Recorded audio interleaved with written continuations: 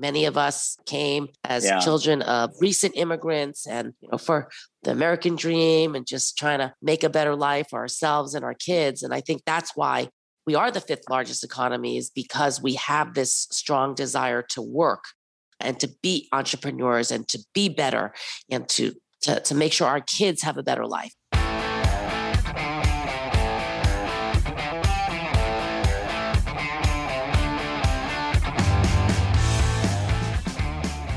So welcome back to Cabot Talks. This is Brian Kabatek. This is John Kabatek. Good on the uptake, John.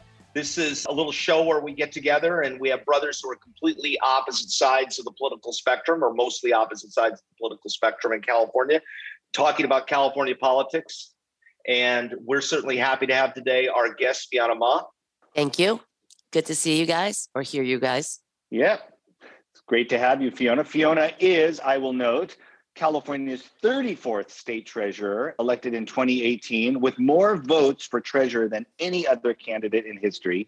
First woman of color to this position, first CPA to this position, and it's tax season. So, wow, this is very cool. Great to have you. I will note, John, that the number of votes that she received is about the number of votes more that Biden received in the election. Just wanted to rub that in for you.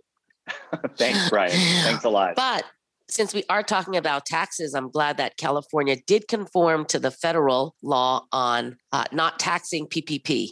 That was a nail biter right there.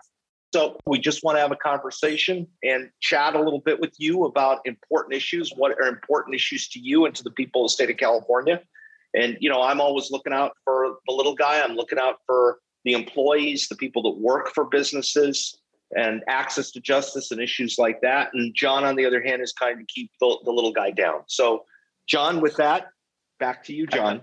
Fiona, a fierce advocate, small business, and certainly the workers as well. So, it's that fine needle. But Brian, yes, just not forget, you are indeed a small business owner yourself. So anyway, it's good to have you. And yes, my brother, who is trying his very best here, Mom loves me more, Brian. Mom loves me more. So Fiona, let's talk about what are the important issues to you. What's going on with you these days, and where do you see us going post-COVID? Yeah, so as John mentioned, I started my professional career working with one of the big 8 accounting firms, Ernst & Whinney, in the real estate tax department, spent 5 years, and then decided to leave and start my own practice and became the president of a small business association. So that's really how I got involved in politics, is really to educate and advocate and to stand up for the small business owners, especially those mom and pop entrepreneurs. And I know John and I have been doing a lot of different webinars over the past year during COVID to try to get out the latest and the greatest information from the feds and the state and the local government. And so we created 6 COVID resource guides that are updated on a real-time basis. And we really want, this is the problem of being home with my dogs, and my dad's coming down the stairs now. Hold on. Okay. So instead of doing in-person meetings and conferences, we really pivoted to these Zoom webinars and also these COVID resource guides for small business, individuals, seniors, nonprofits, food access, and tax relief. We also set up a dedicated email address, askfiona@treasure.ca.gov, and we fielded about 900 different COVID-related questions. People can't get through to an 800 number. They're looking for their unemployment check. They threw away their debit card, their stimulus debit card. Like, how do they get a replacement? And so it's been really kind of humbling to be on the ground, to understand what the real issues are that people are facing, and then being able to advocate to the governor, to the federal government. We wrote 80 letters to Congress, the Treasury, the Federal Reserve on what we need here in California, who needs help, how they should structure these type of loan and grant programs. And so even though we've been stuck inside in this little virtual 1-by-1 box, we feel like we've been doing a lot to help just everyday Californians just trying to survive. Go ahead, John. Me first, Brian. No, Fiona, of the contacts that you've gotten from people out there as Californians, what's been the biggest question, the biggest ask? What have you been getting? Your team at the Treasurer's office been getting most of the requests for asks? Most of it has been, when are we going to open? We don't understand the tiers. is someone going to explain it to us? Are you going to help us with, if we can't open up our restaurant, are you going to help us buy, outdoor seating and plexiglass and heat lamps? I mean, there's just so many questions of people wanting to stay open, wanting to pay their rent and their mortgage, and just a lot of confusion on how they can adhere to the guidelines while still trying to make a living. Okay, that's all fine. But how at the same time are you ensuring that people are going to stay employed? I'm not talking about the businesses now. My concern is these businesses get the money, but people don't get their jobs back. How do we deal with that? Yeah, I mean, so that's part of some of these incentive programs from the federal government, right? Like, you can apply, but you have to stay open. You have to, keep a certain amount of full-time employees on your payroll. So you just can't lay people off and get the money and, go on vacation to Mexico. So there's a lot of strings attached to all of the programs that are out there. Sometimes there's not the checks and balances that we would expect during a pandemic. Nobody expected a global pandemic. And, sometimes you open up these portals, you ask people to apply, and you hope that they're going to be honest with their information. But as we saw in the unemployment insurance claims, that not everybody was honest. And, I think the government wanted to err on the side of caution. They wanted to get the money out as quickly as possible to individuals who need it. And then hopefully people were going to be honest about, applying. But we found that was not true in all cases. So somebody loses their job. Arguably, they've got some unemployment benefits. Is the state going to run out of money for that? No, because this is a program that's supported by the federal government. So the federal government sends us the money, and then we issue the unemployment checks to the people who are claiming it. Is the state using any of its own money for that? Oh, you wanted to ask a question, Sean. Sorry.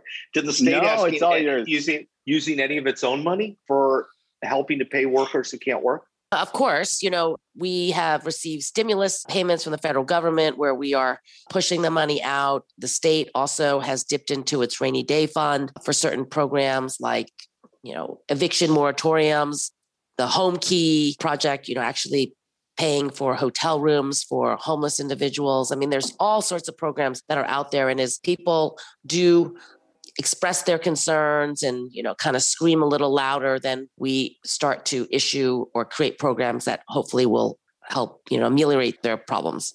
Fiona, just the state coffers are full. We're fortunate to see the state coffers fuller this year, this cycle. With that in mind, and before the plaintiffs' attorneys get their hands on it, Brian, how do you feel the policymakers in Sacramento should be spending that? Paying down debt? Should there be programs that this money could be spent on? Where do you feel it should go? Yeah. So under Jerry Brown, under his 8 years, took over after the Great Recession and paid down our wall of debt and put in a lot of money into our rainy day funds. But he did not put a lot of money into infrastructure, whether it's technology infrastructure, whether it is physical infrastructure. And that's where this new round of stimulus payments from the federal government for infrastructure type of projects that are large scale in nature, one-time cost is really going to be helpful during this time. So that's where I think we should be putting in our money, since we have all this money from the federal government, and, whether it's, roads and bridges and rail, and especially technology. We can see how crucial technology is to our economy. Your dog agrees. No, I agree too. And I think that I don't understand why infrastructure has become a partisan issue. I talk to Republican friends and they hate Jerry Brown. And I say, Jerry Brown was more of a friend often to conservative Republicans or fiscally conservative people, without respect to party alliances, than, many Democrats and even Republicans have been. I'm just so tired of hearing this bashing of people who are moderate, regardless of what party they're in. Yeah, Jerry Brown was, I don't want to say a penny pincher, but he did not want to spend money. His goal was really post-wartime mentality, right? Let's pay down all our debt. Let's put as much money into our savings because we never know when the next downturn is going to happen. So he was really, really fiscally conservative, and he did not sign a lot of bills that had big ongoing commitments or even one-time bills that looked flashy and looked good for a press release, but really couldn't sustain itself over the many years. So Jerry really did a good job. And I think anybody who's fiscally conservative should have appreciated his leadership.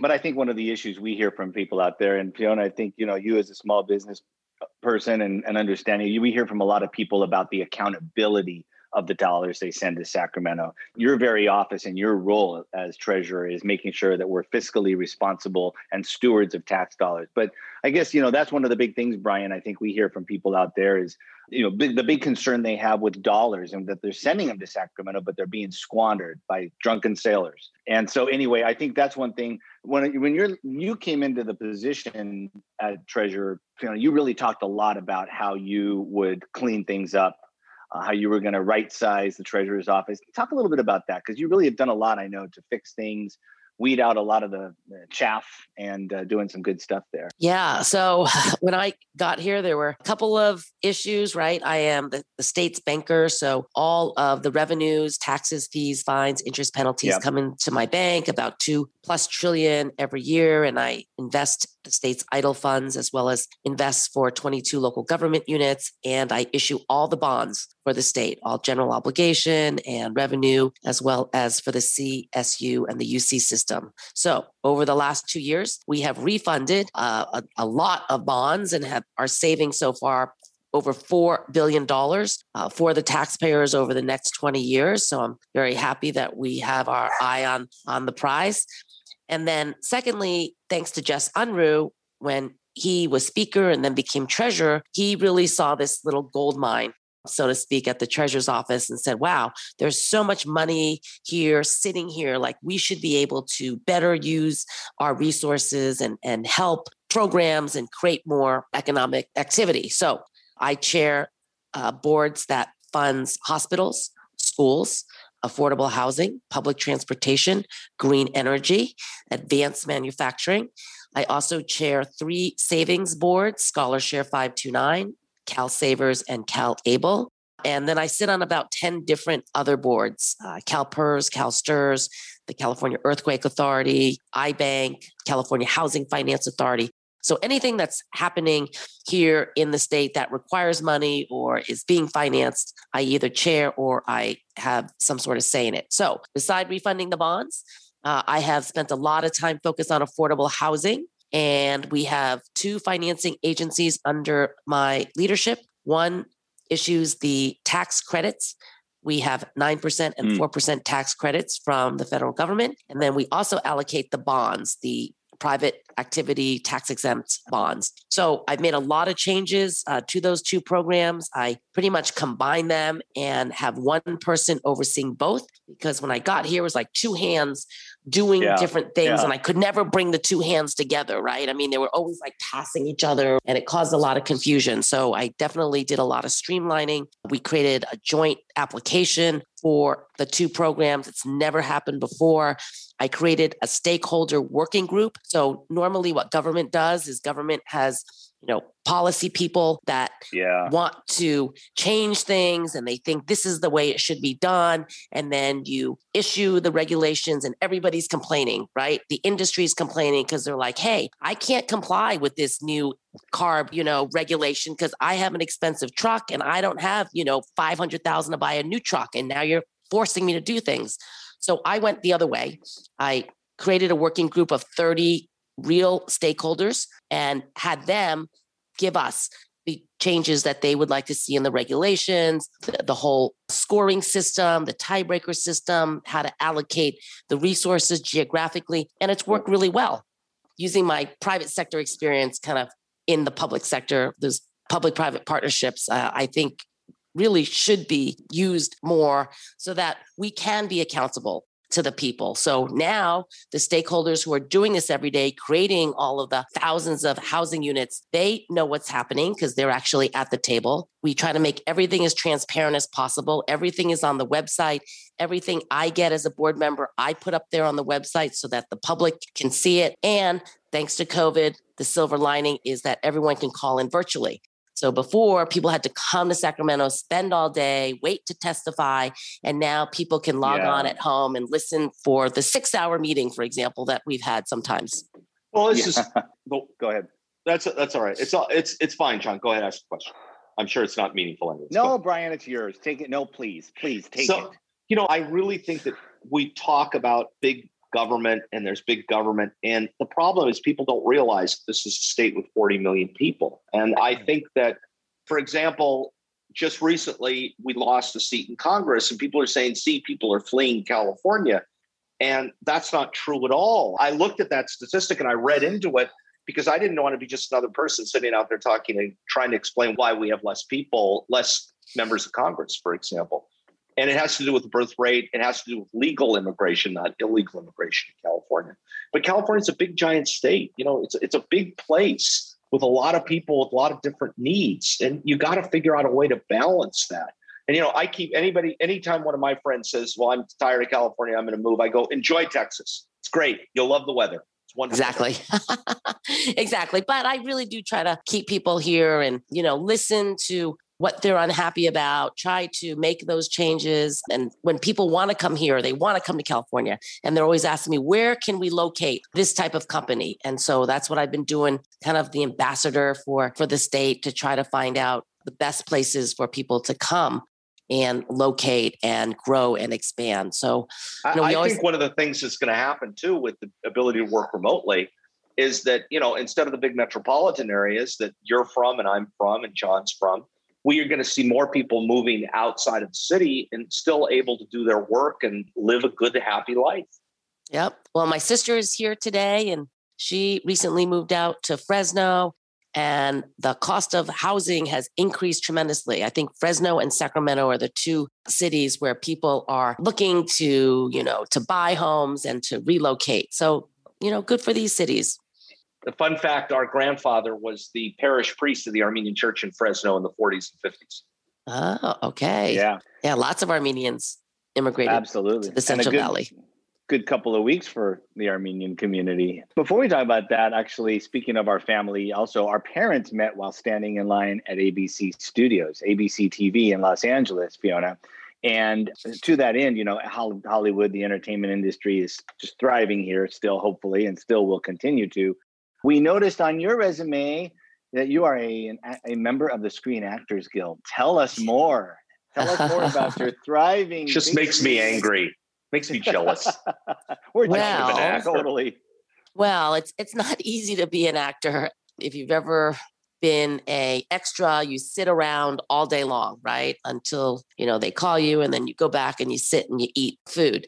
But, when Willie Brown was the mayor here in San Francisco for 8 years, the mayor really liked to have movies filmed here because he usually got a cameo. And then he got to do the opening night party. And if they won an Academy, he'd do another party. So for 8 years, we had a lot of filming. Robin Williams lived in town. We had Nash Bridges, a lot of different series. And so I was able to get 3 Taft-Hartleys. That means like major either speaking roles or stand-in roles over those 8 years. And so that's how I got my SAG card. That's awesome. Yeah, that's been always my dream. But, I went into the paying end of the acting business. Mm-hmm. So, Fiona, last question for me. Then John will ask you one last question. We'll have a little fun here at the end. What do you see as the biggest challenge for the rest of 2021? From your perspective, from your point of view? Yeah, trying to get open, fully open. I mean, 25% at a restaurant, 50% at a restaurant, movie theaters and amusement parks. I mean, that is just not going to cut it. So there's a lot of employees still in the hospitality industry that still don't have work. We need to open. We need to get people to work. And that's, I think, the number one priority. The Asian community obviously has experienced serious hate crimes. Brian and I are from the Armenian American community. Obviously, our mom and grandparents, and we're excited about the recent news. I guess my question to you, our question would be really, what have you seen yourself? What have you experienced over the years? Have you experienced discrimination in the years past? And also, where do you see the hope for where the state and frankly the nation needs to be, not just with Asians, but fixing this problem of discrimination? It is a real problem out there, and you've proven that you can rise to a top level and get through those walls. But what are your thoughts? Well, I mean, I think that's the beauty of California is our diversity, right? Many of us came as children of recent immigrants and, for the American dream and just trying to make a better life for ourselves and our kids. And I think that's why we are the fifth largest economy is because we have this strong desire to work and to be entrepreneurs and to be better and to make sure our kids have a better life. However, there's always discrimination, right? And it seems like history continues to repeat itself. And we just have to be vigilant that when one community gets persecuted or harmed or targeted, we all need to stand up together. And I do think that we have seen that, right? With Black Lives Matters, with this Stop Asian Hate. We had a recent, couple incidences at the Armenian church and the school here in San Francisco, and we all come out and stand with each other. And that's the only way we're going to do it, is really try to focus on love and acceptance and, getting along and hopefully focusing on the things that unite us versus divide us. I think that's probably the best thing. And I try to stay positive and not focus on the negative parts of life. Stop being mean to me, Brian. You're not a protected class, John. Brothers are not a protected class. So fair enough. I think a lot of this too is that this far right, and it really troubles me, and outside the scope of our conversation today, but what's going to happen to the Republican Party? How's it going to fare under this?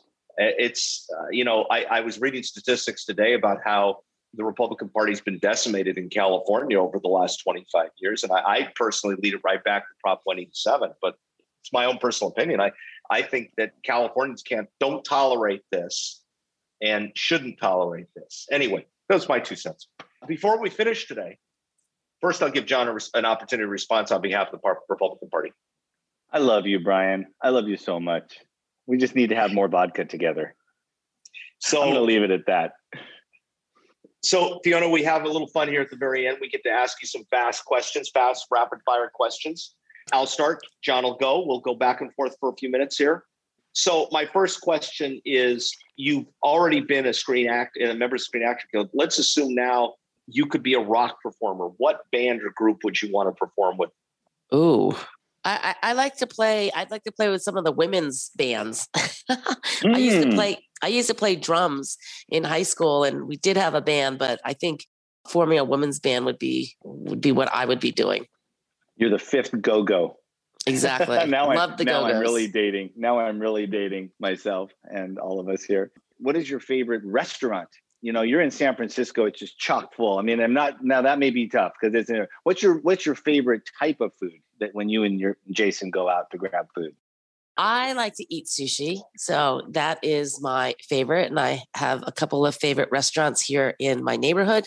But one of my favorites is Slanted Door with Charles Phan. I mean, his food is always yummy and delicious and consistently good. Yum. If you were a cartoon character, what cartoon character would you be? Oh my God. Cartoon character. Let me come back to that. Nobody's asked me about cartoon characters. There's no wrong answer. It's okay. There's no wrong answer. Kung Fu Panda. John? First car that you ever had. What was your first car? That I owned, a Mitsubishi. Awesome. Remember what color was it? White. Red interior. That's two questions. You can't ask two questions. That's cheating. It's a sub-question. It's a sub-question, brother. It's a sub-question. Deal. What's your favorite movie? Sound of Music. You want me to sing Edelweiss? I could. Oh, sure. We can sing it together. Maybe go karaoke. Stop. Our dad would be cringing right now. First concert you ever attended? Kiss. Oh, awesome. I think you and I are probably about the same age. I saw Babies with Face Paint when they were playing at Golden One. Babies with Face Paint. Oh. That's a problem. That's a problem. Yeah. Fiona, you've been a great guest. Thank you very much for being with us. I hope that people listening have had an opportunity to get a little light shed on the important things that the Treasurer of the State of California does. Fiona Ma, she's fantastic. She's awesome. She's even listened to us today, and a couple times she laughed at our jokes. God bless you. Thank you very much. Once in a while. Thank you, guys. Stay safe.